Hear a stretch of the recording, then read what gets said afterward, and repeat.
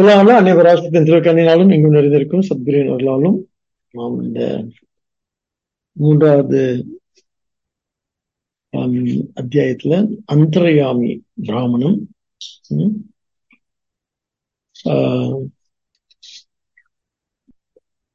நமக்குள்ளே இயங்கியிருக்கின்ற நமக்கு எல்லாமாக இருக்கின்ற ஒரு தத்துவம் நமக்குள்ள அந்தர்யாமியா இருக்கு. அது வந்து சூத்ராத்மான்னு பார்த்தோம். அவர்தான் ஹிரண்ய கர்ப்பனாக எல்லாவற்றையும் படைத்து காத்து ரட்சித்து இருக்கின்ற ஹிரண்ய கர்ப்பனாக பார்த்தோம். அதுக்கு முன்னால அது ஸ்தூலமா பார்க்கிறப்ப விராட புருஷ்டன் அப்படின்ற இந்த வார்த்தைகள்லாம் பார்த்தோம். அது எப்படி அது மேனிஃபெஸ்ட் ஆயிருக்கு, அது எப்படி இங்க என்ன வியாபிச்சிருக்கு, இங்க எப்படி அது இருக்கு அப்படின்னு சொன்னா மூன்று சொன்னா நம்ம அதி தெய்வம், அதிபூதம், அத்தியாத்மகம்னு சொல்லிட்டு. சோ அதி தெய்வம் அப்படின்னு சொல்றதா நம்மளுடைய எல்லா தேவதா ரூபங்கள். அதாவது தேவதைகள் சொன்னா பஞ்சபூதங்கள் எல்லாம் சேர்த்து, வருணன் இந்திரன் அப்படி சொன்னாவே உன்ன பஞ்சபூதங்கள் உள்ள வந்துடுது தேவதா ரூபங்கள். அப்புறம் சந்திர சூரியர்கள் எல்லாம் சேர்த்து சொன்னோம். அதுதான் விராட் நம்ம கண்ணால பார்க்கக்கூடிய இந்த உலகமா அது என்ன வியாபிச்சிருக்கு அப்படின்றத பார்த்தோம். அப்புறம் அதுவே அதிபூத்தம் அப்படி சொன்னா ஜீவராசிகளாக மனிதர்களாக, அத்தியாத்மம் அப்படி சொன்னா நம்முடைய புலன்களாக, நம்முடைய மனமாக, நம்முடைய புத்தி அது எப்படி இருக்குன்றத தொடர்ந்து அது எப்படி இங்க உள்ள இருந்து இயங்கிட்டு இருக்கு, அது என்னவா இயங்கிட்டு இருக்கு, அது ஒரே பொருளா இயங்கிட்டு இருக்கா, மாறி மாறி மாறி அத்வைதமா இருக்கா, துவைத்தமா அல்லது நானாவிதமா இருக்கா அப்படின்றது ஒரு சிந்தனை இங்க வருது. ஏன்னா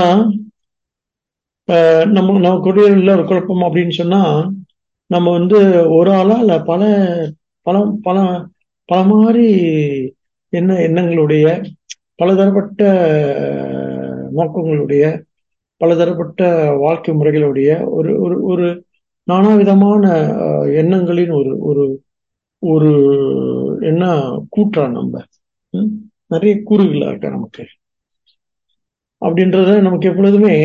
ஏன்னு சொன்னா நம்ம மனம் எப்படி செயல்படுது அப்படின்னு கேட்டா அது ஒரே மாதிரி செயல்படுது, ஒரு நேரத்துக்கு ஒரு மாதிரி இருக்கு இல்லையா? அதனால இங்க இருப்பது நம்ம அடுத்து என்ன சந்தேகம் வந்துடும், நம்ம இருக்கிறது 1% தானா நிறைய ஆட்கள் உள்ள இருக்காங்களான்னு சொல்லிட்டு நம்மளை பத்தியே. அதனாலதான் நமக்கு என்ன ஏற்படுன்னு சொன்னா இந்த ஒரே பர்சன் நம்ம என்ன சொல்றோம், இல்ல என்னதான் இருந்தாலும் சின்ன வயசுல இருந்தது அந்த நான் தான், அப்புறம் ஒரு வயசு வந்த உடனே பாலிய பருவத்தில் இருக்கிற நான், அப்புறம் இளைஞனா இருக்கிற நான், பிறகு நான் அப்பா இருக்கிற நான், எல்லாம் ஒரே நான் தான். அதுக்கு நிறைய பாத்திரங்கள் இருக்குன்னு அப்படி சொன்னாலும் கூட அந்த பாத்திரங்களை தவிர்த்து, பாத்திரங்கள் அப்படின்னு சொல்றது நமது என்னது ஒரு மாதிரியான கட்டாயத்தால் ஒரு பொறுப்பால் அல்லது ஒரு கடமை உணர்ச்சியால் வரக்கூடிய பாத்திரங்கள். ஆனா நான் எடுக்கும் பொழுது நம்ம நல்லாவே தெரியும், என்னதான் அப்பாவா இருந்தாலும், என்னதான் அம்மாவா இருந்தாலும், என்னதான் மகனா இருந்தாலும், என்னதான் ஒரு வேலையாளா இருந்தாலும், இந்த நான் அப்படின்ற ஒரு விஷயத்துல அது ஒன்னா இல்ல. அங்க கூட பலவிதமா அது இருக்கு. பாத்திரங்களா இருக்கிறது எனக்கு புரியுது, அது ரொம்ப சிம்பிள். பாத்திரங்களா இருக்கிறது நான் என்ன ஒரு அம்மாவா, மகனா, அல்லது ஒரு டீச்சரா, ஒரு என்ன ஒரு என்ஜினியரா, ஒரு டாக்டரா பார்க்குறது. அது நமக்கு இந்த புற அறிவு இருக்கு இல்லையா? நம்ம புற அறிவு அப்படின்னு சொன்னா இந்த நமக்கு வெளியே இருக்கிற அறிவு இருக்கு இல்லையா, நம்ம கான்சியஸா இருக்கக்கூடிய ஒரு அறிவு இருக்கு இல்லையா, அந்த அறிவு நமக்கு தெளிவா இருக்குன்னு சொன்னா அது நடைமுறை சார்ந்தது. அதுல நம்ம கொஞ்சம் என்ன மாறி இருந்தோம்னு சொன்னா அப்ப நம்மள என்ன சொல்லுவாங்க, லூஸ்ன்னு சொல்லுவாங்க, பைத்தியம் சொல்லிடுவாங்க.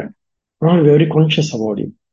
அது எந்த காரணத்துக்காக அப்பா அப்பாவே இருப்பான், அம்மா அம்மாவே இருப்பாங்க, கணவன் கணவனாவே இருப்பாரு, மனைவி மனைவியே இருப்பாங்க. அவங்க அந்த அந்த மாதிரி விஷயத்துல எந்த விதமான என்ன தப்பு இருக்காது, தவறுதலா நடந்துக்க மாட்டாங்க. ஏறக்குறைய அந்த அந்த பாத்திரம்லாம் அழகா மெயின்டைன் பண்ணுவாங்க. ஏன்னு சொன்னா எந்த விதமான என்ன புறவயமான பிரச்சனைகள் வந்துடக்கூடாதுன்றதுக்காக. இன்னைக்கு நான் மனைவியா இருக்கேன், நாளைக்கு ஒரு அம்மாவா இருக்க போறேன்னு சொல்ல மாட்டாங்க. இன்னைக்கு நான் மனைவியா இருக்கேன், நாளைக்கு ஒரு சகோதரியா இருக்கேன்னு சொல்ல மாட்டாங்க இல்லையா? இன்னைக்கு நான் அண்ணனா இருக்கேன், நாளைக்கு என்ன தம்பியா இருக்குன்னு சொல்ல மாட்டாங்க. ஸோ அந்த அந்த விஷயத்துல வந்து ரொம்ப தெளிவா நம்ம இருக்கிறோம். புரோயம் இந்த புரோயமான விஷயங்கள்ல நாம் வந்து ரொம்ப தெளிவா இருக்கிறோம் நம்ம. ஆனா இந்த அகவயமான ஒரு நான் இருக்கு இல்லையா, அந்த விஷயத்துல வந்து என்ன ஆகுதுன்னு சொன்னா, இங்க வந்து பலதரப்பட்ட என்ன குழப்பங்களும், பலதரப்பட்ட ஒரு ஒரு அச்சங்களும், அல்லது ஒரு மாதிரியான பாதுகாப்பின்மையும் எனக்கு இருக்கிறதுக்கு என்ன காரணம்னு சொன்னா, நான் வந்து ஒரே ஆள் இருந்தா, இப்போ நான் எனக்கு வந்து இப்போ வந்து I feel very secure with everything, I feel very settle also இல்லையா. ஏன்னு சொன்னா நமக்கு வந்து ஒரு ஒரு ஒரு வாழ்க்கை அமைச்சிருக்கு, ஒரு வேலை அமைஞ்சிருக்குன்னு வச்சுக்கோங்களேன். அந்த வேலை எதை கொடுக்குன்னா எனக்கு பாதுகாப்பு கொடுத்துருச்சு, எனக்கு மந்த்லி பே இருக்கு. அதப்படி so I don't think I will have any financial problem in maintaining my self my family. தெளிவா இருக்கு. அப்ப என்ன அப்படி இருக்கிறதுனால அதுல எனக்கு எந்த ப்ராப்ளமும் இல்லை. ஆனா ஆனா அப்படி அப்படி இருக்கிறதுல எனக்கு என்ன என்ன ஏற்படுது அப்படின்னு சொன்னா, அப்படி இருக்கிறதுல எனக்கு வந்து I should be very happy father, இல்லை ஹாப்பி ஹஸ்பண்ட். சரி, ஹாப்பி ஹஸ்பண்ட் கஷ்டம், ஹாப்பி சன் ஓகே, ஈஸியா இருக்குல்ல. ஹாப்பி சாமி நடக்காதெல்லாம் சொல்லிட்டு இருக்கீங்க. ஹாப்பி என்ன சொல்றது, ஒரு settled wife. No wife will be settled, unsettled wife தான் எப்பொழுதுமே. அதனால அந்த அந்த அந்த அந்த என்ன பாத்திரங்களை விட்டுவிட்டு கொஞ்சம் சும்மா யதார்த்தமா எடுத்துக்கிட்டோம் அப்படின்னு சொன்னா, நம்ம ஏறக்குறைய நம்ம வந்து ஒரு ஒரு செட்டில்டு பர்சன் தான், as far as financially settled,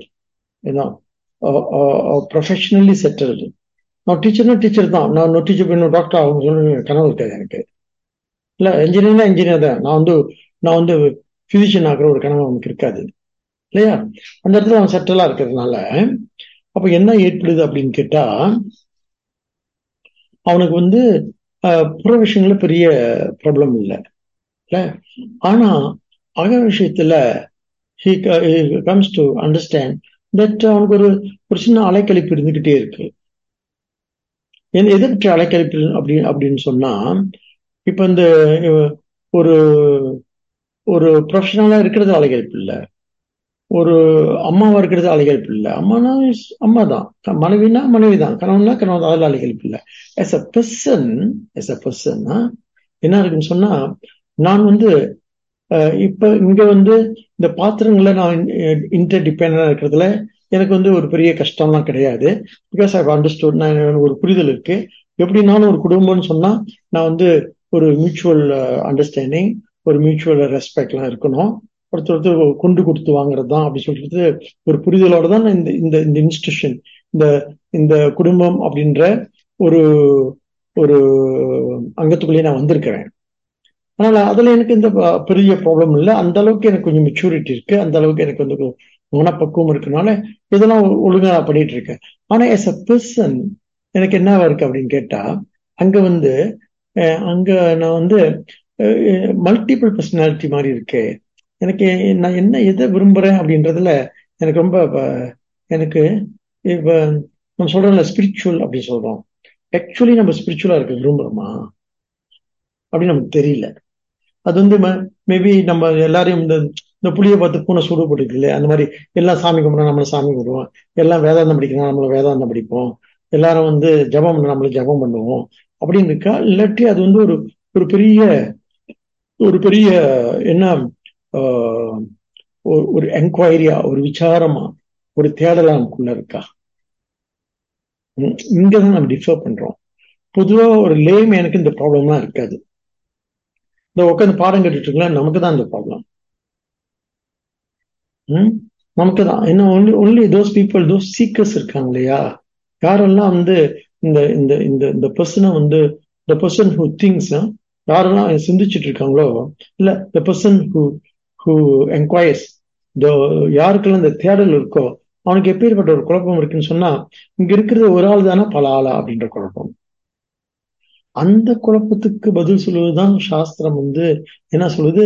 நம்ம இல்ல நான் ஒரு ஆள் அப்படின்னு சொன்னா, அங்க இருக்க இது எல்லாம் வந்து ஒரு ஆள் அப்படின்னு சொன்னா, ஓகே நான் என்ன பண்ணிட்டு இருக்கேன், என்னுடைய எல்லா உழைப்பும் போட்டு நல்ல முயற்சியோட நான் என்ன பண்ணிக்கிட்டு இருக்கேன் அப்படின்னு கேட்டா,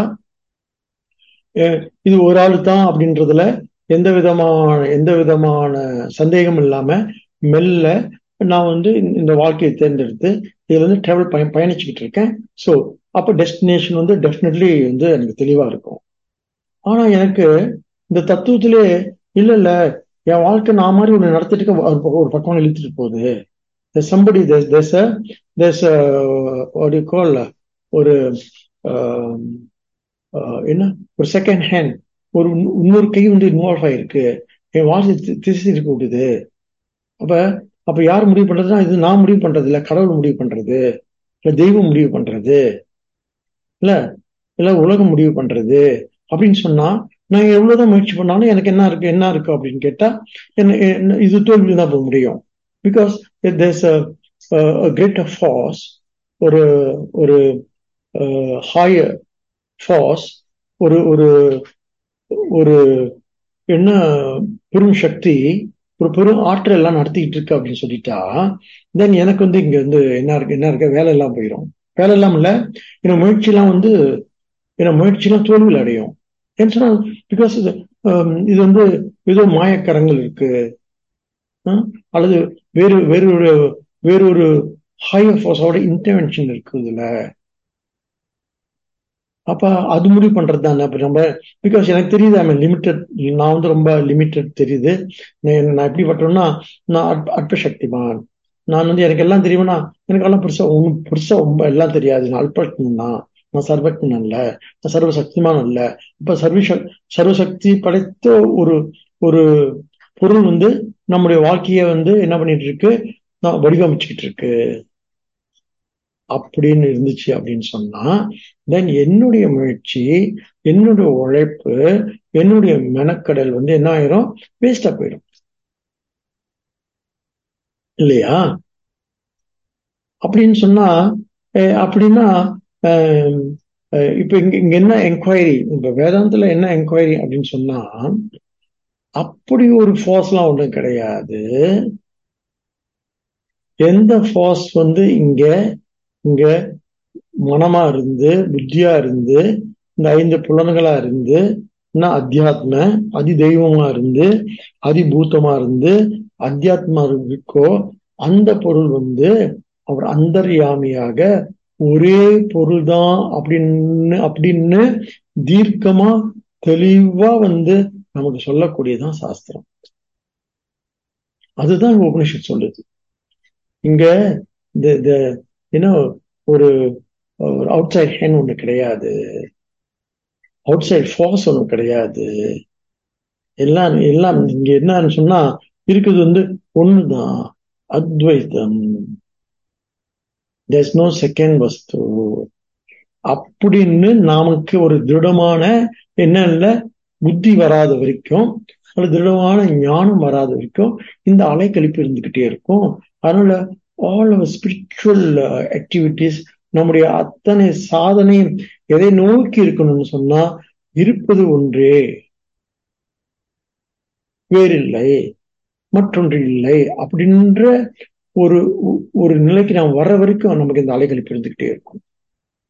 அப்ப இங்க சாஸ்திரம் என்ன சொல்ல வருது, என்ன சொல்றதுன்னு சொன்னா, அந்தர்யாமி என்ற இந்த தத்துவம் வந்து இங்க விளக்கப்படுது.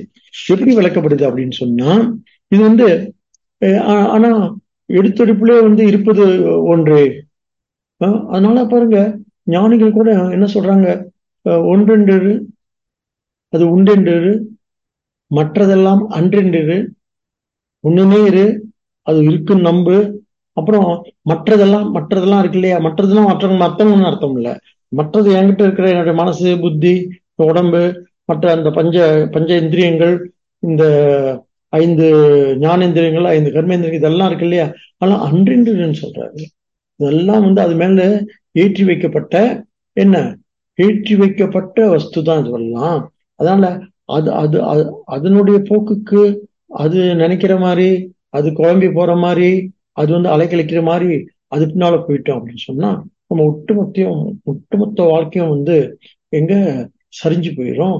அதனால ஒன்று சொல்றோம், அந்த ஒன்றுதான் அந்தர்யாமி அப்படின்னு இந்த இடத்துல என்ன சொல்ல வர்றாங்க சொன்னா, நம்ம உள்ள இருந்து வெளியே நம்ம பார்க்கும் பொழுது என்ன இருக்கு, அந்த பஞ்சபூதங்களை பார்க்கிறோம், ஒட்டுமொத்த பிரபஞ்சத்தை பார்க்கிறோம் இல்லையா.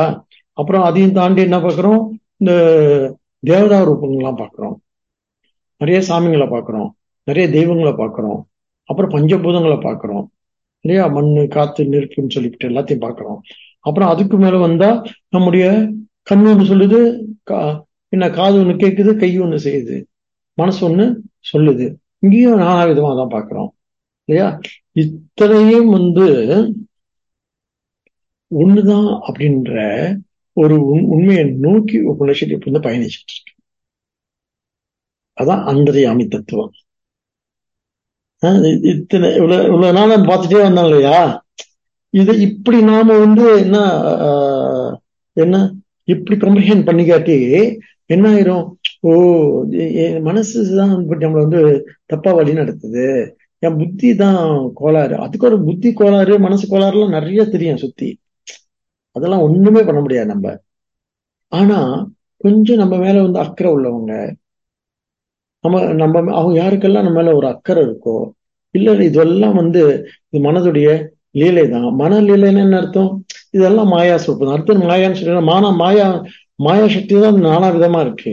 அப்ப அந்த அந்தர்யாமி அது மாயீடு கூடும் பொழுது அதுக்கு ஈஸ்வரன் பேரு, சரியா.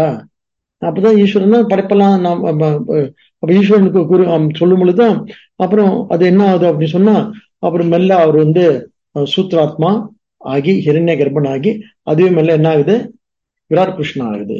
இதேதான் நம்ம பஞ்சதசியில பார்த்தோம். ஏறக்குறைய எல்லாம் தத்துவம் எல்லாம் ஒரே மாதிரிதான் இருக்கும், கொஞ்சம் வித்தியாசமான மொழிகள்ல அதை அவங்க சொல்லி சொல்லி பார்ப்பாங்க, நம்ம எப்படி அதை புரிஞ்சுக்க போறோம்னு சொல்லிட்டு. அப்ப இங்க என்ன இந்த இந்த ஸ்லோகங்கள்ல 3வது ஸ்லோகம் நம்ம பார்த்தோம். நம்ம என்ன சொல்கிறார், இந்த பிருத்திவியாம் திஷ்டன், இங்க வருங்க, ஏ பிருத்திவியாம் திருஷ்டன் பிருத்திவியாம் அந்தரக எம் பிருத்திவி ந வேத. இது இந்த மந்திரம் போன வாரம் நம்ம பார்த்தோம். இந்த இந்த இந்த என்ன தத்துவம் என்னவா இருக்கு, பிருத்திவியாம் திஷ்டன், அந்தர்யாமியாக இருக்கின்ற இந்த பிருத்திவியில் இருந்து கொண்டு அவர் எங்கும் அந்தர்யாமியாக இருந்து கொண்டு இந்த பிருத்திவியை நிரப்பி அவர் எங்கும் நிறைஞ்சிருக்கிறார் அப்படின்னு முதல் கருத்தை பார்த்தோம். அப்புறம் பிருத்திவியாம் அந்தரக அவர் உள்ளே இருக்கின்றார் என்று அறிய முடியுமானா பிருத்திவினா வேத, அதாவது அது பிருத்திவி அறியாதே, அது அந்தர்யாமி. அது யார் அறிவார்னா அவன்தான், அந்த அந்தர்யாமே இருக்கின்ற அவன் மட்டுமே அறிவான்னு சொல்லிட்டு அப்புறம் எஸ்ய பிருத்திவி சரீரம், பூமியில் இருந்து பூமியை அது தாங்கி கொண்டிருக்கின்றது. வரிசையா அந்த 23வது இந்த 3வது ஸ்லோகத்தை என்ன பார்த்தோம் சொன்னா, அந்தர்யாமி இங்க இருந்து இது எல்லா உயிர்களிலும் எல்லா ஜீவர்களிலும் எல்லா பூதங்களிலும் இருந்து அது இயங்கிக் கொண்டிருக்கின்றது அப்படின்றது இருக்கின்ற. அது எதுன்னு கேட்டா டக்குனு இறங்கி என்ன சொல்ற, ஏஷ தவ ஆத்மா, இப்படிப்பட்ட சொருப்ப முடியாத அந்தர்யாமி யார் என்றால் அதுதான் நீ உன்னுடைய சொரூபம்னு சொல்றாரு. என்ன அர்த்தம், அதுதான் ஜீவாத்மான்னு சொல்றாரு. இது வரைக்கும் போன வாரம் நம்ம பார்த்தோம். பாருங்க, எல்லாத்தையும் என்ன பண்ணிக்கணும், என்ன சொல்லப்பட்டிருக்கோ அதை அப்படியே தொகுத்து புரிஞ்சுக்கிட்டோம்னு சொன்னாதான் என்ன ஆகும், தென் அதுக்கு மேல போக முடியும். இது வரைக்கும் நம்ம பார்த்தது இது 1 2 3 அப்படி சொல்லிட்டு 23 மந்திரங்கள் இப்படிதான் ஒன்னொன்னா. எப்படி முதல் மந்திரம் இது எப்படி இது என்ன அத்தியாத்மமா இருக்கு, அப்புறம் அது அது எப்படி ஆதி பௌத்திகமா இருக்கு, ஆதி தெய்வமா இருக்கு, அப்புறம் ஆதி பௌத்திகமா அதிபௌத்தம் ஆதி பௌத்திகமா இருக்கு, அப்புறம் அந்த அந்தர்யாமியா எப்படி இருக்குன்னு சொல்லிட்டு அந்தராத்மா அப்படின்னு சொல்லி பல பேர்கள் இருக்கு அப்படின்னு சொல்லிட்டு இப்ப இங்க என்ன சொல்ல வர்றாரு, இந்த என்ன பிராமணத்துல இது பேரே அந்தர்யாமி பிராமணம். அப்ப அங்க உள்ள இத்தனை பொருளுக்குள்ளும் இத்தனை பிரபஞ்சத்துக்குள்ளும் இத்தனை என்ன ஜீவர்களுக்குள்ளும் ஏன்னு சொன்னா நமக்கு நிறைய சித்தாந்தங்கள் இருக்கு. இப்போ சாங்கியத்துல நிறைய ஜீவன்கள், ஒவ்வொரு ஜீவனுக்கும் ஒரு சைத்தன்யம் இருக்கு, ஒரு என்ன இருக்கு, ஒரு ஒரு அறிவு இருக்கு, அந்த அறிவுலாம் வந்து வேற வேற அப்படின்னு நிறைய ஜீவர்கள், நிறைய என்ன அறிவு, நிறைய சைத்தன்யம். நம்ம என்ன சொல்றோம், எல்லா ஜீவனுக்குள்ளேயும் அந்தரியாம இருக்கிறது ஒரே சைத்தன்யம் சொல்றோம். ரொம்ப வித்தியாசம் இருக்கு அதுல. ஆனா நம்ம சம்பிரதாயத்திலே இப்படி பலதரப்பட்ட சித்தாந்தங்கள், பலதரப்பட்ட என்ன முடிவுகள், சித்தாந்தம்னா முடிவு, பலதரப்பட்ட கொள்கைகள், பலதரப்பட்ட கருத்துக்கள் இருக்கு இருக்கா. ஆமா, இங்க நம்ம என்ன புரிஞ்சுக்க சொன்னா, அந்த அந்த அந்த இப்ப இப்ப எல்லா உயிர்களிலும் வந்து எது எது இங்க இங்க எல்லாம் வந்து அதான் வானாகி மண்ணாகி வழியாகி ஒளியாகி ஊனாகி உயிராகி பாட்டு இருக்கேன். எது வந்து இதெல்லாமா ஆகியிருக்கோ அது எதுன்னு சொன்னா அது நீதான். அது உன்னிடத்துல ஜீவாத்மாவா இருக்குன்னு சொல்றாரு. உன் சொரூபம் என்ன, அந்தரியாமி தான் உன் சொரூபம்ன்றாரு. இது வரைக்கும் நம்ம பார்த்திருக்கோம். ஆச்சா. அப்ப அந்த அந்தரியாமி எப்படிப்பட்டதுன்னா சொல்லி முடிக்கிறார். அந்தரியாமி அமிர்தக, அது எப்படின்னு சொன்னா அது மரணமற்றது. அப்ப சங்கரர் என்ன சொல்றாரு, சம்சார வர்ஜிதக, மரணமற்றது நமக்கு பெரிய ப்ராப்ளம் இல்லை. சம்சார வர்ஜிதக அப்படின்னா அது துக்கமற்றது, துயரமற்றது. ஐயோ, யார் சொன்னா துக்கமற்றதுன்னு? யார பார்த்தாவே சம்சாரம் தான் நமக்கு. என்னடா இங்க நிக்குதே, இங்க தெரிஞ்சிட்டு இருக்கேன்னு சொல்லிட்டு, இது ஏன் இங்க இங்க இங்க வந்து சுத்திக்கிட்டு இருக்கு அப்படின்னு சொல்லிட்டு, இந்த இதுக்கு இங்க என்ன வேலை? இப்ப யாரை பார்த்தாலும் நமக்கு வந்து என்ன இருக்கு, என்ன இருக்குன்னா ஒரு மாதிரி அசூசியா இருக்கு இல்ல. நமக்கு வந்து என்ன, ஏன் அப்படின்னு சொன்னா நம்ம செகண்ட் வஸ்து இல்லைன்னு சொல்றப்ப அடுத்தது மற்றொன்று நம்மளை எப்படி என்ன பண்ணுது அப்படின்னு சொன்னா, துவைத்தம் என்ன பண்ண சொன்னா, துவைத்தம் தான் சம்சாரம். மற்றொன்று இருக்கு அப்படின்னு அது வந்து தன்னுடைய அந்த இந்த இந்த சொல்றோம் இல்லையா, நாகம் எடுத்து ஆடுது, அது வந்து நின்றுச்சு அப்படின்னு சொன்னாவே நமக்கு சம்சாரம் ஆயிடுது. இப்ப நம்ம என்ன புரிஞ்சுக்கணும் அப்படின்னு சொன்னா, அப்படி நிக்கிறதுலாம் வெறும் என்ன, வெறும் இந்த நிழல் தான், அது நிஜம் கிடையாது. அப்படி வர்றது என்ன அப்படின்னு சொன்னா, அப்படி வர்றது வந்து வந்து போவதுதான், தற்காலிகமானது தான். அது என்ன பண்ணிடலாம், அதுக்கு நல்ல பாம்பாட்டியா பார்த்து அதை ஊதி விட்டுட்டோம். அதுக்குதான் நமக்கு வந்து நம்மளால சிவபெருமான் பாம்பாட்டின்னு சொல்றாங்க. சோ அப்பேற்பட்ட சூழல்ல நமக்கு என்ன தேவைப்படுது, ஒரு பற்றுக்கோள் தேவைப்படுது. பற்றற்றான் பற்றினை ஒரு பற்று பிடிச்சு கிடையாது, அவதான் நமக்கு தெய்வம் தேவைப்படுது. அதுக்கு நமக்கு ஈஸ்வரன் தேவைப்படுறாரு. அப்ப அது ஓட்டுறதுக்கு நமக்கு இந்த பற்று தேவைப்படுது. ஆனா ஆனா ஓட்டுறதோட அப்படியே நின்றாம அதையும் தாண்டி என்ன பண்ணணும், அது என்ன பண்ண. ஆனா சொரூபத்துல நான் என்னவா இருக்குன்னு சொன்னா, சொரூபத்துல நான் வந்து ஒண்ணுதான், ரெண்டு கிடையாது. ஆக ஆக என்ன புரிஞ்சுக்கணும்னு சொன்னா, என்னதான் நமக்கு வந்து இங்க என்ன சொல்றாரு, அந்தர்யாமி அமிர்தகன்னு சொல்றாரு. அமிர்தம்னு சொன்னா என்ன, சம்சார சம்சார வர்ஜிதக, அவனுக்கு வந்து சம்சாரம் கிடையாது, துக்கம் கிடையாது, வருத்தம் கிடையாது. வருத்தம் அடையலாம் மனசுதான் ரியாக்ட் பண்ணிட்டு இருக்கோம். புத்தி தான் வந்து என்ன பண்ணிட்டு இருக்கோம், குறிப்பு கட்டிட்டு இருக்கோம். அது அதோட வேலை.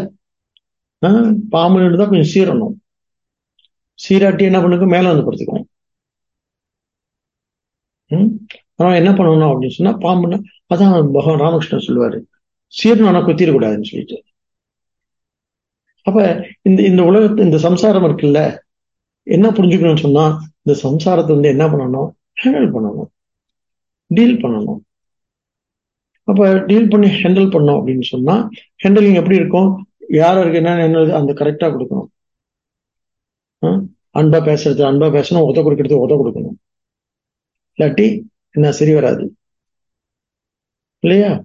அதனால நமக்கு ஆனா உள்ளுக்குள்ள நமக்கு என்ன இருக்கணும், உள்ளுக்குள்ள வந்து இது வந்து இந்த இந்த இந்த எது உலகம் முழுவதும் வந்து ஈஸ்வரனா நிறைஞ்சிருக்கோ அதுதான் நமக்குள்ள ஜீவனா இருக்கக்கூடிய எதுன்னா இந்த அந்தர்யாமி தான் அப்படின்றத எந்தவித சந்தேகமும் இல்லாம இருக்கணும்னு சொல்ற. இது வந்து இந்த 3வது ஸ்லோகத்துல மட்டும் இல்ல, மந்திரம் மட்டும் இல்ல, தொடர்ந்து இதை வந்து எது வரைக்கும் 23 மந்திரங்கள் போன வாரம் சொல்லி முடிச்சோம் இல்ல. அப்ப 23 மந்திரம் எல்லாத்தையும் பார்க்க வேண்டியது, எல்லாம் பார்க்க வேண்டியது இல்லை. ஆக்சுவலி அந்த அந்தர்யாமித்தான் வந்து இங்க என்னவா இருக்கான்னா, அமிர்தக அப்படின்னா என்ன அர்த்தம்? ஏஷித தவ ஆத்மா, எந்த எந்த ஜீவாத்மா, தவ ஆத்மானா என்ன அர்த்தம்? ஜீவாத்மான்னு அர்த்தம். எந்த ஜீவாத்மா, அந்த ஜீவாத்மா அந்தர்யாமி, அவர்தான் யாரு? அந்தர்யாமி அல்ல ஈஸ்வர ஸ்வரூபம். அவர் எப்படிப்பட்டவர்? அமிர்தக, சம்சாரமற்றவர். அப்படின்றது என்ன? மகா வாக்கியம் தான் இது. என்ன ஜீவாத்மா பரமாத்மா ஒண்ணுன்னு சொல்றாருங்க, மகா வாக்கியம் தானே. ஜீவ பிரம்ம ஐக்கியம் தான் பண்றாருங்க.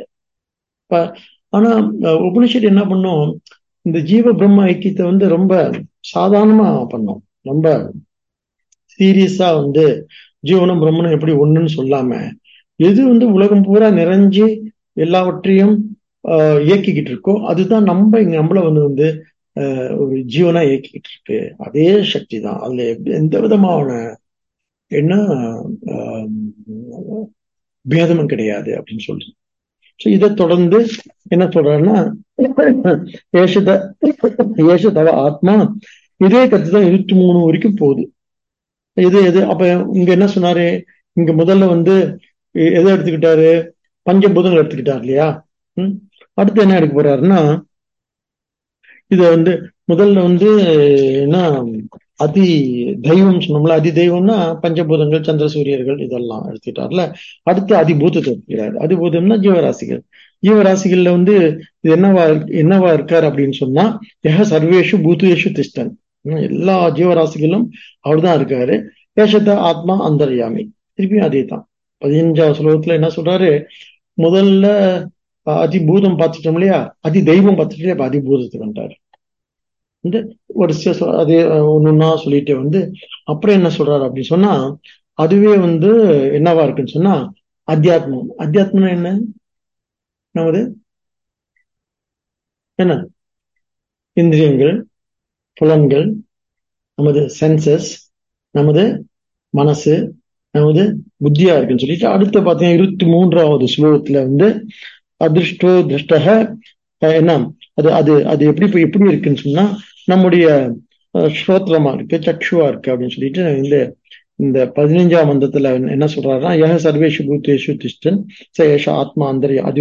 அதுதான் நமக்கு என்ன கண்ணா இருக்கு, காதா இருக்கு, மூக்கா இருக்குன்னு எல்லாம் சொல்ல போறாரு. இந்திரியங்களை பத்தி பேசுறாரு 15வது ஸ்லோகத்துல அடுத்து அது அதிபூத்தமா இருக்குன்னு பேசி, அப்புறம் திரும்ப 23வது மந்திரத்துல என்ன சொல்ல போறாரு சொன்னா, இங்கதான் முக்கியமா என்ன வேதம் திருப்பும் மகா வாக்கியத்தை ஆரம்பிக்கிறார். அந்த அந்தர்யாமி அதிருஷ்டோ திருஷ்டாக, அந்த அந்தர்யாமி எப்படி இருக்குன்னு கேட்டா, ஏஷத ஆத்மா ஆத்மா அந்தர்யாமி, அந்த அந்த அந்த அது என்னவா இருக்கு அப்படின்னு சொன்னா, அது என்ன பார்ப்பவனாக இருக்கு. இது கொஞ்சம் முழுக்க முழுக்க வேதாந்தமா அடுத்து சிந்திக்க போறாரு. அடுத்து ஸ்ரோத்ரம் சக்ஷு என்று ஒவ்வொரு புலன்களா சொல்லி முடிச்சவரு, அதுதான் கண்ணா இருக்கு, அதுதான் காதா இருக்கு, காதுக்கு காது, கண்ணுக்கு கண்ணு, மனசுக்கு மனம், புத்திக்கு புத்தின்னு பார்த்திருக்கோம் நம்ம. அந்த மாதிரி எல்லாம் சொல்லி முடிச்சுட்டு 23ஆம் மந்திரத்துல உண்மையான திருப்பி வேதாந்தத்துக்கு வர. அது முக்கியமான மந்திரம் இது. ஏ ரேதசி திஷ்டன், இது இது இது என்னவா இருக்கு அப்படின்னு சொன்னா, இது பிறப்புக்கெல்லாம் பிறப்பா இருக்கு, இது கண்ணுக்கு கண்ணா இருக்குன்னு சொல்லிட்டு கேனோபனிஷத் எல்லாம் பார்த்திருக்கோம் நாம இல்ல. அந்த மாதிரி இங்க என்ன சொல்றார், யோ ரேதசி திஷ்டன்னு ரேதசே அந்தரக ரேத்தோன வேத எஸ்ய ரேதக சரீரம். இந்த 23ஆம் மந்திரம் கொஞ்சம் முக்கியமான மந்திரம். அது என்ன சொல்லுதுன்னு கொஞ்சம் பார்த்துக்கணும் நாம. அது திரும்ப அது சரீரத்துக்கு சரீரமா இருக்கு, புத்திக்கு புத்தியா இருக்கு அப்படிலாம் சொல்லிட்டு, எது முக்கியமான வார்த்தை அப்படி சொன்னா, அதிருஷ்டோ திருஷ்டாக அஸ்ருத அஸ்ருத ஸ்ருதாக அமதோ மந்தாக அவிஜாத்தோ விஜாத்தாக. இதான் மந்திரம். இந்த மந்திரத்தை நம்ம பார்க்க போறோம். முக்கியமான மந்திரம் இது. அது என்னவா இருக்கு அப்படின்னு கேட்டா சொல்றாரு, அதிருஷ்டோ திருஷ்டாக. அப்புறம் அடுத்ததை பார்ப்போம், அந்த மந்திரத்தை சொல்லிடுவோம். அதுதான் பார்ப்பவனுக்கு பார்ப்பவனா இருக்குன்னு சொல்றாரு.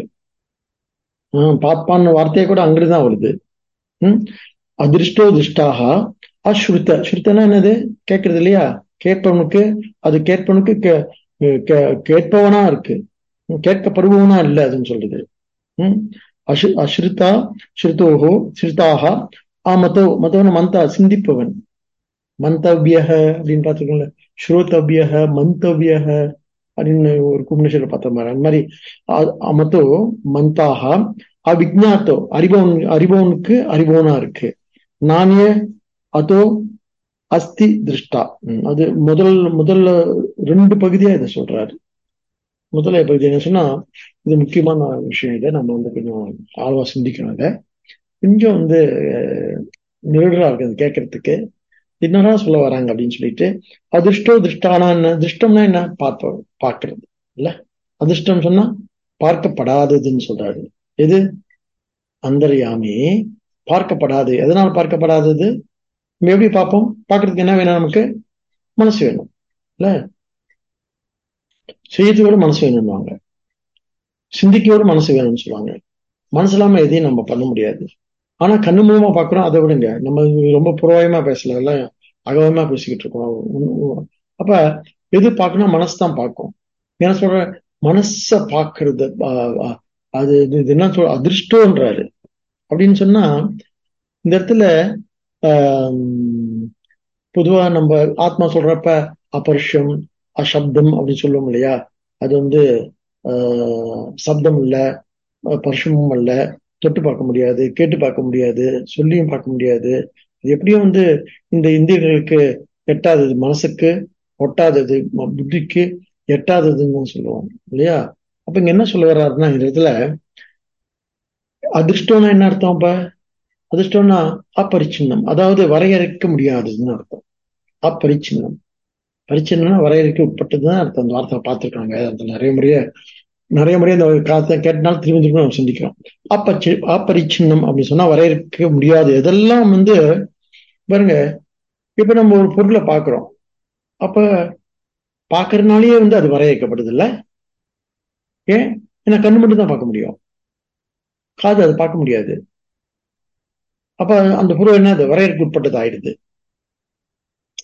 ஒரு ஒரு ஒரு ஒரு ஒரு ஒரு புலனே என்ன பண்ணுது? ஒரு பொருளை வரையறுத்துது. பார்க்க தான் முடியும், அதை என்ன பண்ண முடியாது. கண்ணு மட்டும் தான் பார்க்க முடியும், காது பார்க்க முடியாதுன்னு சொல்லுது. அப்ப வரையறுக்கு உட்பட்டது. ஆனா இது என்ன சொல்றாரு? அப்பரிச்சுனா வரையறுக்கு அப்பாற்பட்டது. அது இப்ப பார்க்கறதுன்னா பிரமாணம் தானே. அப்ப என்ன சொல்ல வர்றாரு? அப்பரிச்சின்னம்னா என்ன அர்த்தம்? பிரமாணத்துக்கு அப்பாற்பட்டது. அது பிரமாணம் கிடையாது. அதுக்கு ஒரு பிரமாணத்தின் மூலமா அதை அறிஞ்சிட முடியாது. இது நமக்கு எது பார்க்கறதுக்கு கண்ணு பிரமாணம் இல்லையா? கேட்கறதுக்கு காது பிரமாணம் இல்லையா? சிந்திக்கிறதுக்கு மனம். அது அந்த பிரமாணத்தின் மூலமா அப்பிரமாணம் சொல்ற. பிரமாணத்துக்கு மூலமாக அதுவே. ஏன்னா அதுவேதான் எல்லாத்தையும் அதுவே எல்லாவற்றையும் வரையறுக்கின்றது. அது அது அது அதுவே அது எந்த எல்லைக்கு உட்படாதது. அப்பிரமேயம் அப்படின்னு ஒரு வார்த்தை படிச்சிருக்கீங்களா? பிரமேயம்னா என்ன? பிரமாத்தா பிரமேயம் வார்த்தை. பிரமேயம்னா அறியப்படுவதுதான் அர்த்தம். இந்த வார்த்தையெல்லாம் நம்ம வேதாந்தத்துல நினைப்பு வச்சுக்குவோம். பிரமாத்தா அறிபவன் இல்ல, பிரமேயம் அறியப்படும் பொருள் இல்லையா? இது அப்பிரமேயம் சொல்றாரு. அறியப்படும் பொருள் அல்ல இது. என்னடா இது? அப்புறம் அறியப்படும் பொருள் இல்லைன்னு சொன்னா அப்படி எப்படி அறியுது? அது எல்லாவற்றையும் அறியும், அதை நாம் அறிய முடியாது. அது என்னவா இருக்கு? அத அது அறிபவனா இருக்கின்றது, அறியப்படும் பொருளாக அல்ல. அப்பா, என்னதான் சொல்ல வரீங்க? இந்த டிஸ்கஷன்ல நம்ம போகணும், புரிஞ்சுக்கணும். ஏன்னு சொன்னா அது அறியப்படும் பொருளா இருந்தா அது லிமிட்டட் அர்த்தம். அப்ப என்னால அது அறிஞ்சிக்க முடியும் ஆயிருமே, நான் தெரிஞ்சுக்க முடியும் ஆயிருமே. அதை பத்தி நான் சிந்திச்சு நான் கருத்து சொல்ல ஆரம்பிச்சிருவேன். அதனால எல்லா கருத்தும் தப்பா இருக்கு. ஏன் அத்வைதம் அப்படின்னு சொன்னா, ஏன் அபரிச்சின்னம் அப்படின்னு சொன்னா, எல்லைக்கு உட்படாதது, எல்லையற்றது, அதுக்கு எல்லை வகுக்க முடியாது. அது அது என்ன, நம்ம அறிவுக்கு உட்பட்டதல்ல. ஆனா அது என்னவா இருக்குன்னா எல்லாத்தையும் அறிந்து கொண்டிருக்கிறது. அதான் ஈஸ்வரன் சொல்றப்ப எல்லாம் அறிந்தவன், எல்லாம் அறிந்தவனே அப்படின்னு பாட்டு இருக்கேன். அப்ப அவன் என்னவா இருக்காரு? அதான் ஸ்ரீகிருஷ்ணன் என்னவா இருக்காரு? எல்லாம் அறிந்தவனா இருக்காரு. நாம அறியப்படும் பொருளா இருக்கிறோம். ஆக அது அறியப்படும் பொருள் அல்ல. என்னன்னு புரிஞ்சுக்கிறது? அது அறியப்படும் பொருள் அல்லன்னு புரிஞ்சுக்கணும், அவ்வளவுதான். எது ஞானம்? அது அறியப்பட முடியாதுன்றது ஞானம். அறியப்பட முடியாத ஞானம் அப்படின்னு சொன்னா, அப்ப நமக்கு அது என்ன? அறியப்படிய அறியா நமக்கு அறிவுக்கு அப்பாற்பட்டது எப்படி ஞானமா இருக்க முடியும்? இதை நம்ம அறிய முடியும். பாருங்க, லாஜிக் பேசுவாங்க. இப்ப நம்ம அறிய முடியலன்னு சொன்னா, நம்ம அறிவுக்கு அப்பாற்பட்டதா இருக்கு அப்படின்னு சொன்னா, அது எப்படி ஞானமா இருக்க முடியும்? அப்ப ஞானம்னாவே என்ன அப்படின்னு சொன்னா, நல்லா பாருங்க, ஞானத்துக்கு இன்னொரு அர்த்தம் மோட்சம். அப்ப அது எப்படி இருக்குன்னா, அது அது எதனாலும் கண்டறிய முடியாத என்ன விடுதலையா இருக்கு, ஃப்ரீடமா இருக்கு. சாட்சின்னு ஒரு வார்த்தை நம்ம பாஸ் பண்ணுவோம் இல்ல, சாட்சி. சாட்சி மாத்திரம் அப்படின்னு வார்த்தை பார்ப்போம். அப்ப என்னவா இருக்கு? எல்லாவற்றுக்கும் சாட்சியா இருக்கு, அதை பார்க்க ஆள் கிடையாது. அதான் பிரம்மம். அது பேர் என்ன?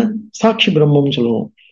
ஆக இப்படியே இந்த மந்திரத்துல போயிட்டே இருக்காரு. திருஷ்டானா என்ன? திருஷ்டான பொதுவா பார்ப்பவன் அர்த்தம்.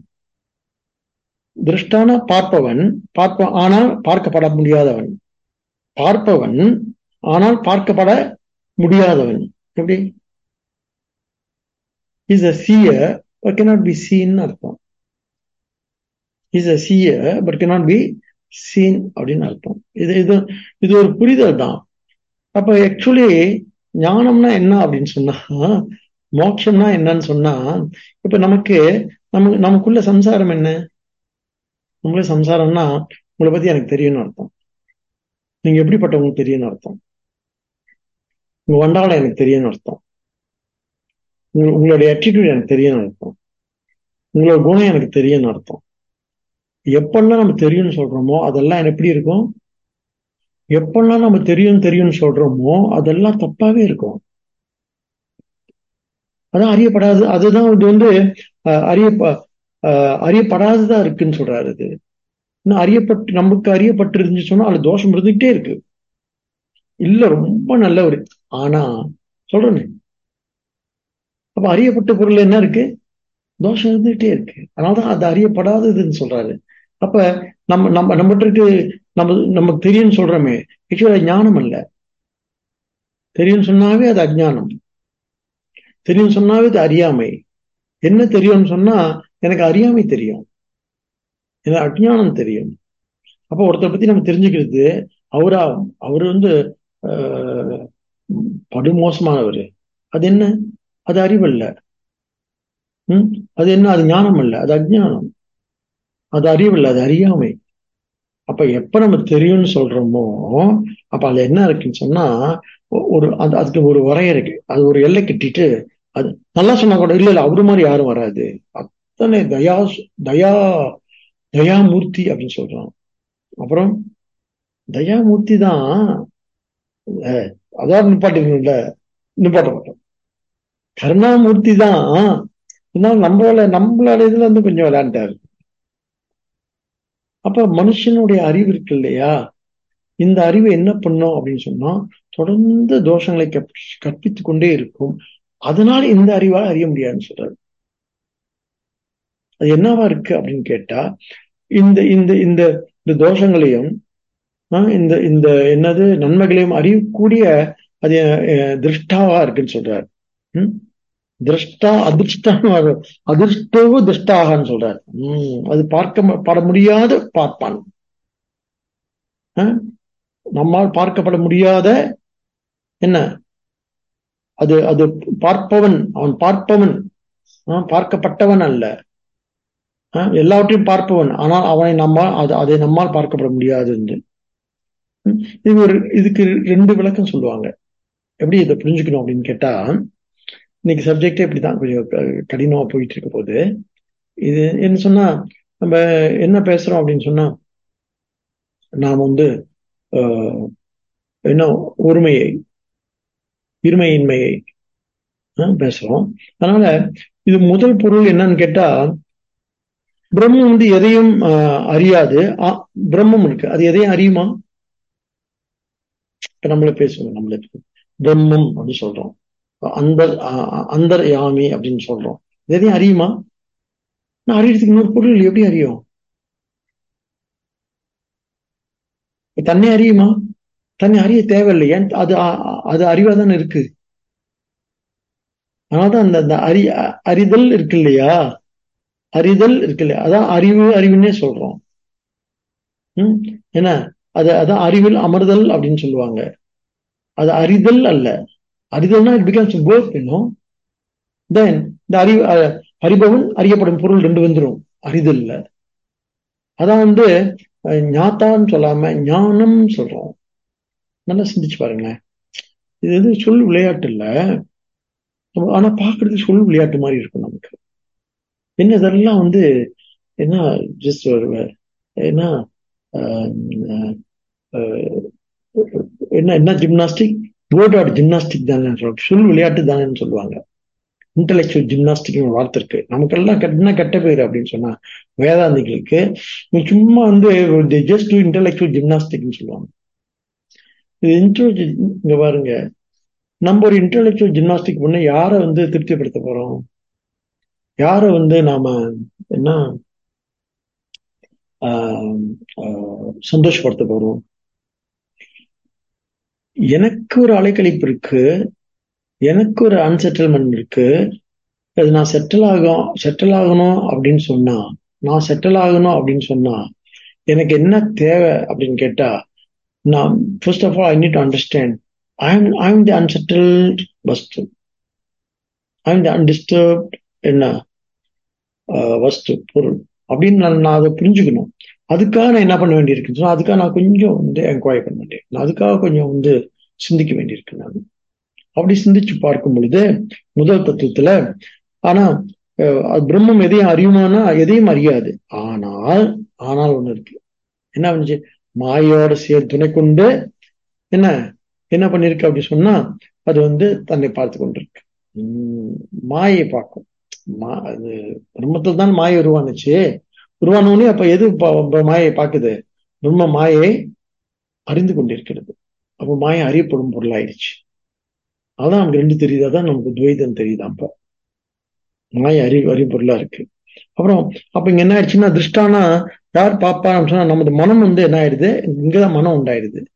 மாயில தான் மனம் உண்டாகுது. இப்ப மனம் என்னன்னா, மனம் ஆனா நம்ம மனசை பத்தி கொஞ்சம் சிந்திச்சு பாருங்க. மனசை பத்தி ஒரு விஷயம் தெளிவா நம்ம புரிஞ்சுக்கணும். என்ன அப்படின்னு கேட்டா, மனசு பார்ப்பனாவும் இருக்கும், பார்க்கப்படும் பொருளாவும் இருக்கும். ரெண்டு ரெண்டு ரெண்டு டியூட்டி பார்க்கும் மனசு. ரெண்டு ரோல் இருக்கு மனசுக்கு. என்னால நினைச்சுன்னு பாருங்களேன், உன்னை பத்தி நினைக்கும், உன்னை பத்தி மனசு நல்லா பாருங்க. நம்ம மனசுல நிறைய எண்ணங்கள் இருக்கும். அதனாலதான் மனசை ஒரு எண்ண கூட்டம்னு சொல்லுவோம், பண்டில் ஆஃப் தாட்ஸ்ன்னு சொல்லுவோம். ஒரு தாட் ஒரு தாட்டை பார்க்கும், பார்க்கறவங்க வேற அதுக்கு தெரியும். இப்போ மனசு எப்பொழுதுமே என்னவா இருக்குன்னு சொன்னா திருஷ்டாவா இருக்கும், அப்புறம் என்ன பார்ப்பனவா இருக்கும், பார்க்கப்படும் பொருளாவும் இருக்கும். மனசு அந்த அந்த அந்த சக்தி மனசுக்கு மட்டும் இருக்கு. ஏன்னு சொன்னா எப்பயுமே மனசை நம்ம ஜடமா உணர்ந்ததே கிடையாது. உணர்ந்திருக்கீங்களா? இல்ல ஒரு ஜடம் இப்ப ஒரு புக்கு மாதிரி மனசை பார்த்திருக்குமா? இல்ல வேற ஒரு ஆள் மாதிரி நம்ம மனசை பார்த்திருக்குமா? மனசு ஜடமா நம்ம பார்த்ததே இல்லை. ஆனா என்ன நினைக்கிறோம்? மனசு சைத்தன்யம் நினைக்கிறோம். மனசுக்கு என்ன? மனசு எப்படிப்பட்டதுன்னா, மனசு உணர்வு போறவங்க மனசை நீங்க புண்படுத்திட்டீங்க, மனசை நீங்க என்ன என்ன ரத்த கலரி ஆயிடுச்சு, மனசை நீங்க காயப்படுத்திட்டீங்க அப்படின்னு சொல்றோம். அப்ப மனசு எப்பொழுதுமே ஜடமா பார்க்கல. சாஸ்திரம் தான் சொல்லுது மனசு ஜடம்னு சொல்லிட்டு. அப்ப நம்ம அப்ப மனசுக்கு இப்படி ரெண்டு தன்மையை பார்ப்பவனாவும் பார்க்கப்படும் பொருளா கொடுக்கறது எதுன்னு கேட்டா அதுதான் சைத்தன்யம் சொல்றோம். அப்படி ஒரு பார்வை ஒண்ணு இருக்கு.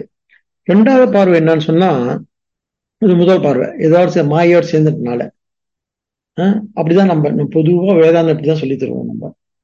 நம்ம எப்படி ரெண்டாதான் இருக்கிறோம், பார்ப்பனாக பார்க்கிற பொருளாவும் நம்மளே தான் இருக்கிறோம். நம்ம மனசை எடுத்துக்கோங்களேன். ஒரு எண்ணம் வருது, ஒரு எண்ணத்தை என்ன எண்ணம்னா, சரி ஒரு இடத்துக்கு போகணும் அப்படின்னு ஒரு எண்ணம் வருதுன்னு வச்சுக்கோங்களேன், ஒருத்தரை பார்க்கணும்னு ஒரு எண்ணம் வருதுன்னு வச்சுக்கோங்களேன், அந்த ஒருத்தரை பார்க்கணுன்ற எண்ணம் அவரையும் தெரியும், நான் பார்க்கறேன்னு என்னையும் தெரியும், ரெண்டும் தெரியும் எனக்கு. நான் பார்க்க போறேன், அவரை பார்க்க போறேன் அப்படின்னு ரெண்டும் எனக்கு தெரியும் இல்லையா? அந்த தன்மை ஆக்சுவலி ரெண்டா தெரியுது இல்லையா? அப்ப நம்ம என்ன சொல்றோம், மனசு மனசை நம்ம என்ன நினைச்சிட்டோம், அது சைத்தன்யம் நினைச்சிட்டோம், அது உணர்வுபூர்வமானது. மனசு ஜடமா நம்ம எப்பயுமே பார்த்ததே இல்லை. ஆனா என்ன சொல்றாங்க, இப்ப ரெண்டா தெரிய மனசுக்கு அடிப்படையில என்னவா இருக்குன்னா, இந்த அந்தர்யாமி என்று சொல்லப்படக்கூடிய, இந்த சாட்சி ரூபம் என்று சொல்லப்படக்கூடிய பிரம்மம் என்று சொல்லக்கூடிய, அதுதான் அங்க சைத்தன்யமா இந்த மனசை என்ன பண்ணிருக்கு, மனசுக்கு ஒளி கொடுத்துட்டு இருக்கு, மனசை பிரதிபிம்பிச்சுட்டு இருக்கு. இது இது என்ன என்ன சைத்தன்யம், பிம்ப சைத்தன்யம் சொல்லி இவ்வளவு தூரம் நம்ம போகணும் இல்லையா? சரி, அப்புறம் இது ஆக இங்க என்ன சொல்றாங்கன்னா, இந்த வார்த்தையே ரொம்ப கடுமையான வார்த்தை. இது என்னன்னு சொன்னா, திரஷ்டா அதிர்ஷ்டா அதிர்ஷ்டோ திருஷ்டாக. ஸோ அதிர்ஷ்டோ திருஷ்டா அப்படின்னு சொன்னா என்ன என்ன அதிர்ஷ்டா திருஷ்டா அப்படின்னு சொன்னா, இங்க இது இது இது நம்ம இது பார்க்கப்படுவது அல்ல, இது பார்ப்பான், பார்ப்பவன். இது இந்த அந்தர்யாமி பார்க்கப்படும் பொருள் அல்ல. அப்ப நான் எனக்கு கடவுளை அறிவன் சொன்ன என்ன அர்த்தம், அறிய முடியாது. அறிவன் பேர் வேணா வச்சுக்கலாம், அறிவன் அப்படின்னு இப்ப பேர்ல வைக்கிறாங்க. இன்னைக்கு ஒரு பேர் வச்சோம், அறிவன் ஒரு பையனுக்கு பேர் வச்சோம், என்ன ஆறான்னு தெரியல, பார்ப்போம், அறிவன் அப்படின்னு சொல்லிட்டு. ஆக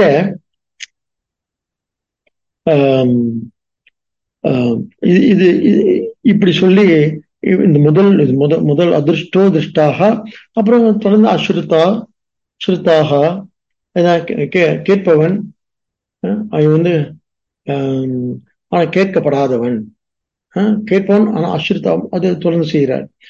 முதல் பார்வை சொல்லிட்டு அப்புறம் மற்ற புலன்களை பற்றி சொல்றாரு. அஸ்ருதா அஸ்ருதாக ஆமதோ அமதோ மந்தாகான, சிந்திக்கப்பட முடியாதவன் ஆனா சிந்திப்பவன், கேட்கப்பட மாட்டாதவன் ஆனால் கேட்பவன், சிந்திக்கப்பட முடியாதவன் ஆனால் அவனை பத்தி சிந்திக்க முடியாது ஆனா சிந்திப்பவன் அவன். எப்படி பார்க்கப்பட மாட்டாதவன் ஆனால் பார்ப்பவன், கேட்கப்பட மாட்டாதவன் ஆனால் கேட்பவன், சிந்திக்கப்பட முடியாதவன் ஆனால் சிந்திப்பவன். சிந்திப்புன்னா என்னது, யோகம், அனுமானம். அனுமானம் வச்சு ஒரு பிரமாணம் நமக்கு இருக்க முடியாது, என்ன அது அறியறதுல. அப்புறம் அவிஜ்ஞாத்தோ விஜ்ஞாத்தா, அறியப்படாமல் இருப்பவன் ஆனா அனைத்தையும் அறிபவன். இது ஒரு வகையான அந்தர்யாமிக்கு ஒரு வகையான விளக்கம். இது முதல் ஸ்டேஜ். அப்புறம் இன்னொரு விளக்கம் ஒண்ணு கொடுக்கிறார். அடுத்த விளக்கம் ந அந்யஹ அதஹ அஸ்தி திருஷ்டாக. என்ன புரியுதோ தெரியல, ஆனா நம்ம புரிஞ்சுக்க முயற்சி பண்ணுவோம். அது ஒரு விளக்கம். இது அந்தர்யாமிக்கு அது ஒரு விளக்கம் பார்த்துட்டோம். பார்ப்பான் ஆனால் பார்க்கப்பட முடியாதவன் அப்படின்னு சொல்றது ஒண்ணு. ரெண்டாவது விளக்கம் என்னன்னு கேட்டா, அதஹ ந அந்யஹ அதஹ அஸ்தி திருஷ்டாக. அதாவது அதஹன்னு சொன்னா அந்தர்யாமின்னு அர்த்தம். அந்தர்யாமியை தவிர்த்து வேறு ஒரு அறிபவன் இல்லை அப்படின்னு அர்த்தம். அத ந அந்யஹ, நான் என்ன, அந்தர்யாமிக்கு வேறாக அறிபவன் ஒருவன் இல்லை, அந்தர்யாமிக்கு வேறாக அறிபவன் ஒருவன் கிடையாது. இது எப்படி புரிஞ்சுக்கிறது நாம? இது இன்னொரு வழி. அது ஒரு விளக்கம் சொன்னாரு, எப்படி அதை புரிஞ்சுக்கலாம்னு சொல்லிட்டு.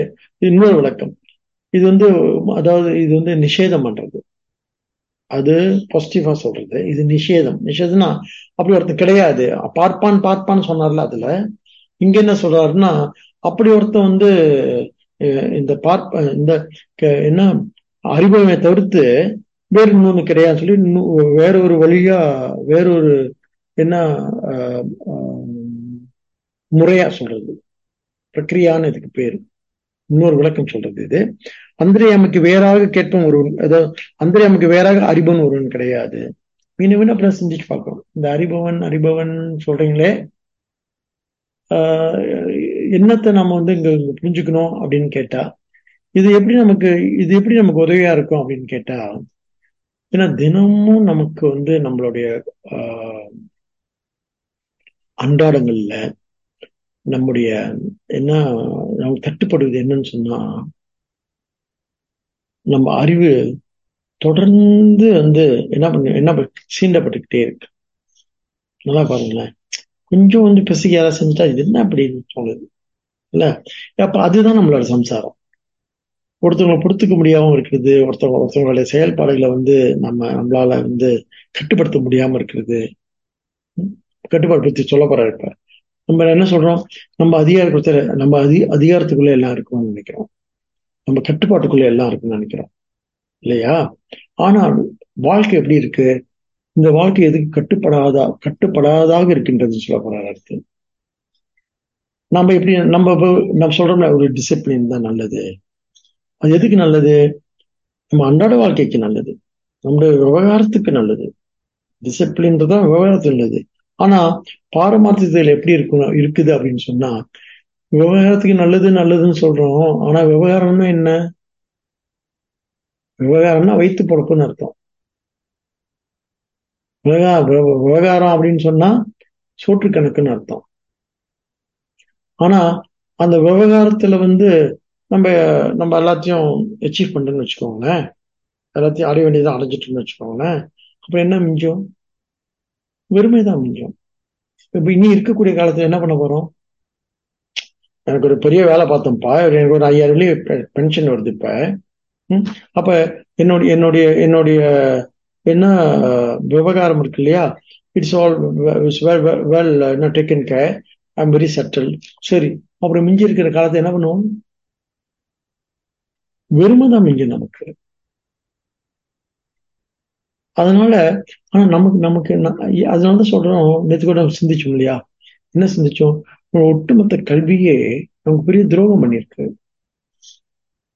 நம்ம பெற்றோர்களும் நம்மள அறியாம நமக்கு வஞ்சகம் பண்ணியிருக்காங்க. வேறு எந்த பயிற்சி, ஒரு இசை பயிற்சியோ, ஒரு ஒரு ஒரு ஒரு ஒரு ஒரு ஒரு என்ன எழுத்து பயிற்சியோ, ஒரு ஒரு வாசிப்பு பயிற்சி ஒண்ணுமே கிடையாது நமக்கு. ஒரு நல்ல டாக்டர் ஆகிறதுக்கு வந்து சொல்லி கொடுத்துருக்காங்க, ஒரு என்ஜினியர் ஆகிறதுக்கு சொல்லி கொடுத்துருக்காங்க. சரி, அது இப்போ வாழ்க்கை ரொம்ப செக்யூர் ஆயிடுச்சு நமக்கு. அப்புறம் டைம் வச்சு எனக்கு என்ன பண்ண தெரியல இல்லையா? அப்படியே எனக்கு தொடர்ந்து சின்ன வயசுல எனக்கு வந்து ஒரு சின்ன பண்பாட்டு பயிற்சி, ஒரு இசை பயிற்சி, ஒரு நாட்டிய பயிற்சி, அல்லது ஒரு ஒரு ஓவிய பயிற்சி, அல்லது ஒரு சிற்ப பயிற்சி நான் பெற்றிருந்தா என்ன பண்ணியிருப்பேன்? இப்ப இருக்கிற மீதி காலத்தை ஒட்டுமொத்தமா அந்த கலை பண்பாட்டுல நான் என்னை வந்து மூழ்கடிச்சிட்டு இருப்பேன். சோ நமக்கு பொதுவா இந்த இந்த நாம பேசக்கூடிய இந்த பார்ப்பான் அப்படின்னு சொன்னோம் இல்லையா, இந்த அந்தர்யாமி அப்படின்னு சொன்னோம் இல்லையா, அது அது அது இருக்கக்கூடிய ஆஹ் அது அது என்னவா இருக்கு அப்படின்னு சொன்னா, நம்ம என்ன சொல்றோம்? அது வந்து இயற்கையா இருக்கு, அது வந்து இந்த ஒட்டுமொத்த பிரபஞ்ச சக்தியா இருக்கு அப்படின்னு சொல்றோம் இல்லையா? பிரபஞ்ச சக்தினா என்ன? இயற்கைனா என்ன? எந்த இடத்துல நமக்கு எந்த விதமான என்ன எதிர்பார்ப்பும் இல்லாம பார்த்தவொடனே அதை ரசிக்கக்கூடிய ஒரு தன்மை நமக்கு ஏற்படுதுன்னு சொன்னா அதுக்கு பேர் தான் இயற்கை. இல்ல, கடலை பார்த்து எந்த எதிர்பார்ப்பும் கிடையாது, மலையை பார்த்து நமக்கு எந்த எதிர்பார்ப்பும் கிடையாது, அல்ல ஆற்றை பார்த்து எந்த எதிர்பார்ப்பும் கிடையாது, இயற்கையை பார்த்து எனக்கு எந்த எதிர்பார்ப்பும் கிடையாது. ஆனா மனுஷன்ற நான் வந்து வந்துட்டுன்னு சொன்னா, அம்மான்னு வந்துட்டா, பையன் வந்துட்டா, கணவன் வந்துட்டா, நிறைய எதிர்பார்ப்பு. நம்ம எதிர்பார்ப்பு என்ன? ஆசிரியர் வந்தவர்கிட்ட மாணவர்கிட்ட ஒரு எதிர்பார்ப்பு இருக்கு இல்ல. அப்ப என்ன ஆகுது? நமக்கு நமக்கு தொடர்ந்து சம்சாரம் தான். அப்ப சம்சாரமற்ற நிலை எதுல இருக்கு அப்படின்னு நம்ம பெரியவங்க கண்டறியறாங்க. நம்முடைய அழகியல்ல தான் அது இருக்கு. சின்ன வயசுலயே நமக்கு அந்த பயிற்சி கிடைச்சிருந்துச்சுன்னா, எப்ப நம்முடைய இந்த சோத்துப்பாடு, வயிற்று பிழைப்பு ஒரு பாதுகாப்பு ஆயிடுச்சுன்னு சொன்னா என்ன பண்ணுவோம்? இதை பற்றி எந்த விதமான கவலையும் இல்லாம இதை நம்ம மூழ்கி நம்ம ஒட்டுமொத்த வாழ்க்கையை வந்து என்ன பண்ணுவோம்னு சொன்னா அதுல திளைச்சி இருப்போம். பிரம்மத்தில் திளைப்பது, கடவுளில் திளைப்பது, சதா ஜபத்துல இருக்கிறது, நமசிவாயன்னு சொல்றது, இதெல்லாம் வந்து எதுக்கு அப்படி சொன்னா அது அந்த திளைப்பு அப்படின்றது பயிற்சியால் மட்டும்தான் நமக்கு வரும். அந்த பயிற்சி நமக்கு கொடுக்கவே இல்லை யாருமே சின்ன வயசுல இருந்து. அது ஒரு பெரிய ஒரு தீய ஊழ் தான் நமக்கு. ஒட்டுமொத்த சமுதாயமே சொத்துக்கு இல்லாத சமுதாயம் போச்சு. உழைப்பு உழைப்பு உழைப்பு தான் இல்லையா? சோ அதுல இருந்து நம்ம என்ன தப்பிச்சு வரணும் அப்படின்னு சொன்னா இந்த சிந்தனை என்ன பண்ணும் நம்மள, நாம் எப்படிப்பட்டவங்க, நாம் சோத்துக்கு பிறந்தவங்க இல்ல. நாம் என்ன அற்ப விஷயங்கள்ல திளைச்சு அது மூழ்கக்கூடியவங்க அல்ல. அதையும் தாண்டி என்னோட சுரூபம் என்ன அப்படின்னு கண்டடையக்கூடிய ஒரு பெரிய என்ன ஒரு ஸ்பேஸ் இருக்குது நமக்கு. அந்த ஸ்பேஸ முதல்ல எடுத்து இப்ப சொல்றோம் இல்லையா, நான் பார்க்கப்படும் பொருள் அல்ல, பார்ப்போம் என்ன என்ன நான் பார்ப்பான், பார்ப்பவன், நான் சிந்திக்கப்படும் பொருள் அல்ல, சிந்திப்பவன் அப்படின்னு சொல்றப்ப நமக்கு விளங்கல இல்லையா? என்ன விளங்குது? எனக்கே விளங்கல. ஆனா அதே சிந்திப்பவன், அதே பார்ப்பவன் தன்னை ஒரு ஒரு சின்ன ஒரு ஓவியத்துல அப்படி பார்த்தான்னு வச்சுக்கோங்க, தன்னை தொலைச்சிருவான். அவன் என்ன ஒரு ஓவியத்தை ரசிக்கும் பொழுது சொல்ல பாருங்க, ஒரு ஓவியம் அல்ல ஒரு இசையை கேட்கும் பொழுது என்ன ஆயிடுது, அந்த கேட்பவன் இல்ல அங்க. he gets dissolved there. ஒரு ஓவியத்தை ரசிக்கும் பொழுது அந்த பார்ப்பவன் அங்க இல்ல. என்ன இருக்காங்க, பார்க்கப்படுபவன் அங்க இல்லாம போயிடுறான். யார் என்ன மிஞ்சுது, ஒட்டுமொத்த பார்ப்பவன் மட்டுமே இருக்கிறான். அந்த அந்த ஓவியம் கூட அங்க இல்லாம ஆயிரும். சோ அப்பேற்பட்ட ஒரு பயிற்சி நமக்கு இல்லாதனால வேதாந்தம் சொல்றது நமக்கு புரியாது. அவன்தான் கலைகள்ல பயிற்சி உள்ளவங்க, இசையில பயிற்சி உள்ளவங்க, ஓவியத்துல பயிற்சி உள்ளவங்க, சிற்பத்துல பயிற்சி உள்ளவங்க, அல்லது ஏதாவது ஒரு நுண் கலையில இந்த பயிற்சி உள்ளவங்க மட்டுமே ஆயக்கலைகள் 64 ஏய உணர்விக்கும் என் நம்மை தூய உருப்படிங்கு போவாள் என் உள்ளத்தினுள்ளே இருப்பல் இங்கு வாராது இடர். இடர்னா என்ன? சோத்துக்கு இல்ல, சாப்பாட்டுக்கு இல்ல, மன கஷ்டமா? அந்த இடர் அல்ல, அறியாமை என்னும் இடர். அது போகணும்னு சொன்னா இந்த கலையை கற்று தெளிப்பான்னு சொல்றாங்க. இந்த நுட்பம் இருக்கு இல்லையா, இந்த நுணுக்கம் இருக்குல்ல, இதுக்கு அதனாலதான் நம்ம பாருங்க ஒரு 50 பேர் உட்காந்து பாடம், ஒரு 60 பேர் உட்காந்து பாடம் கேட்டுட்டு இருக்கு. அவ்வளவுதான், அவ்வளவுதான். இதுக்கு மேல இது அதனாலதான் இது எல்லோருக்குமானது இல்ல. இதை நம்ம சிந்திக்கிறதுக்கு என்ன வேணும் அப்படின்னு சொன்னா, நமக்கு ஒரு பயிற்சி வேணும், கேட்கறதுக்கு ஒரு பயிற்சி வேணும். இப்ப கேட்கறதே நம்ம கஷ்டமா, என்ன திரும்ப இதையே சொல்லிட்டு இருக்காங்கன்னு தோணும். ஏன்னா கேட்டு பழகலை நாம. கேட்கறதுல என்ன எப்படி கேட்கிற ஒரு ருச்சியே இருக்குது இல்ல. ருச்சி ரொம்ப புறவயமா இருக்கு நமக்கு இல்ல. ருசி எப்படி இருக்கு அப்படின்னு சொன்னா, நமக்கு பொதுவா நம்ம எப்படிப்பட்டவங்களா இருக்குன்னு சொன்னா, நாம நம்மளை பாருங்களேன், எடுத்தவொடனே என்ன குழந்தை என்ன செய்யுது, பேயத்துக்கு வாயில வச்சுக்குது. இந்த ஆளுல கிருஷ்ணன் என்ன பண்றான், அப்படியே வளைச்சி தன்னுடைய பெருவரில், காலுடைய பெருவரில் வாயில வச்சுக்கிறான். என்ன அர்த்தம்? தன்னை சுவைப்பவன் மட்டும், தன்னை ரசிப்பவன் மட்டுமே, தன்னை சுவைப்பவன் மட்டுமே யார் பார்ப்பான். மற்றவங்களாம் பார்க்கப்படும் பொருளாயிரும். மற்றவங்களுக்கு நாம என்ன ஒரு பொருளாயிரும் நம்ம. இப்ப ரசனை அப்படின்றது இல்லாதவன் நிச்சயமா ஆன்மீகமா இருக்க முடியாது. ஏனென்றால் பை நேச்சர் நம்ம எல்லாம் எப்படிப்பட்டவங்களா இருக்கும் அப்படின்னு சொன்னா, நாம் எல்லாம் எல்லாம் சுவிஞர்கள். குழந்தை பிறந்தவனே எடுத்து கையெழுத்து எடுத்து வாயில வச்சிருக்கு. சுவைன்னா என்னன்னு தெரியும் அதுக்கு. நாம எல்லாம் அப்ப யார் சுவிஞன் சொன்னா, ஒரு கலைஞன் மட்டும்தான் சுவிஞனா இருக்க முடியும். அதான் எல்லா விஷயத்திலும் கலை கை கொடு, ஆன்மீகத்துல கலை கை கூடணும். கலை கை கூடுதல்தான் ஞானம்னு சொல்றாங்க. இப்படி இப்படி இத வேற என்ன மொழியில சொல்றதுன்னு எனக்கு தெரியல. அதனால நான் கலையை எடுத்துக்கிறேன் கையில. நல்லா நினைச்சு பாருங்க, ராத்திரில என்ன பண்றோம், ஒரு பாட்டு கேட்டு அப்படியே படுத்து தூங்கிடுறோம். என்ன அர்த்தம்? எப்ப தூக்கம் வராது? நீ 2வது தூக்கம் வராது. எப்ப தூக்கம் வருது? நீங்க ஒரு ஓர்மையில இருந்தா தூக்கம் வந்துடும் இல்லையா? அப்ப 2 எப்பொழுதுமே சம்சாரம் தான். துவைத்தம் எப்பொழுதுமே சம்சாரம் தான். அப்ப இங்க என்ன சொல்ல வராரு அப்படின்னு கேட்டா, அத்வைதமே என்ன மோட்சம் அப்படின்னு சொல்லிட்டு இந்த விளக்கம் இருந்து என்ன சொல்ல வரான்னு சொன்னா, இந்த மொத்த இதுல ஒரு ஒரு குறிப்பா பார்த்துருமே என்ன சொல்ல விளக்கு என்ன கருத்தை சொல்ல வராங்கன்னா, இங்க ரெண்டு சைத்தன்யம் கிடையாது. முக்கியமான கருத்து இதுதான் சொல்ல வர. ரெண்டு சைத்தன்யம் கிடையாது. சைத்தன்யம் அப்படின்றது அத்வைத்தம், இருமை இல்லை. ஏன்னு சொன்னா மற்ற மற்ற சம்பிரதாயங்கள் இப்ப சாங்கியெல்லாம் எடுத்துட்டா அறிபவர், அறியப்படும் பொருள்னு இருக்கு. நிறைய ஜீவர்கள் இருக்காங்க, ஒவ்வொரு ஜீவனுக்கும் ஒரு சைத்தன்யம் சொல்றாங்க. அப்படி இல்லாம இங்க சொல்லுவாங்க, இங்க அப்கோர்ஸ் நம்ம மனசுல இருந்து நம்ம ஸ்டார்ட் பண்ணணும். டெஃபினெட்லி மனசு இருமையில தான் இருக்கு.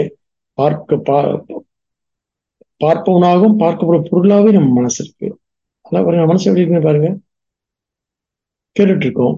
என்ன கேட்டுட்டு இருக்கோம்? நான் கேட்டுட்டு இருக்கேன், இன்னொன்னு கேட்டுட்டு இருக்கேன். ரெண்டு என்ன இருக்கு? நீ நினைக்க என்ன கேட்டுட்டு இருக்கீங்கன்னு நினைக்கிறீங்க. நீங்க என்ன கேட்டுட்டு இல்ல. சாமி இது அநியாயம் இருக்கு, என்ன சொல்ல வரீங்கன்னு போட்டு ஒரே குழப்பறீங்களேன்னு. நீங்க என்ன கேட்கல, உங்க மனசு இருக்கு, நான் பேசிக்கிட்டு இருக்கேன். உங்க மனசு அது உள் வாங்கிட்டு அந்த அந்த அந்த ஒரு மனசுல ஒரு மனசு என்ன பண்ணுது, என்ன கேட்டுட்டு இருக்கு. இன்னொரு மனசு நான் கேட்டுட்டு இருக்குன்னு சொல்லுது. ரெண்டு எண்ணங்கள் சொல்லலாமே. அப்ப என்ன இருக்கு, மனசு எப்பயுமே துவைத்தமா தான் இருக்கும்.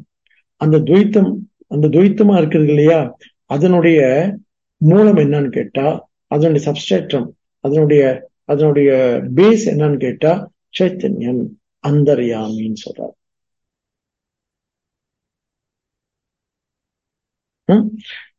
அப்ப அதனால அந்தர்யாமி பிராமணன் இதுக்கு பேரு. எப்படி என்னன்னு சொன்னா, இன்னொரு ஒரு சின்ன விஷயத்த சொல்லி முடிப்போம். இது இன்னும் கொஞ்சம் நுட்பமா இருக்கு. இந்த நியந்தான ஒரு வார்த்தை இருக்கு. நியந்தான எதையும் கட்டுப்படுத்துவதுன்னு அர்த்தம். நியந்தான என்ன? கட்டுப்படுத்துவதுன்னு அர்த்தம். அப்ப நம்ம என்ன சொல்றோம், ஈஸ்வரன் எல்லாத்தையும் கட்டுப்படுத்திட்டு இருக்காருன்னு சொல்றோம். ஈஸ்வரன் கட்டுக்குள் நம்ம எல்லாம் இருக்கிறோம்.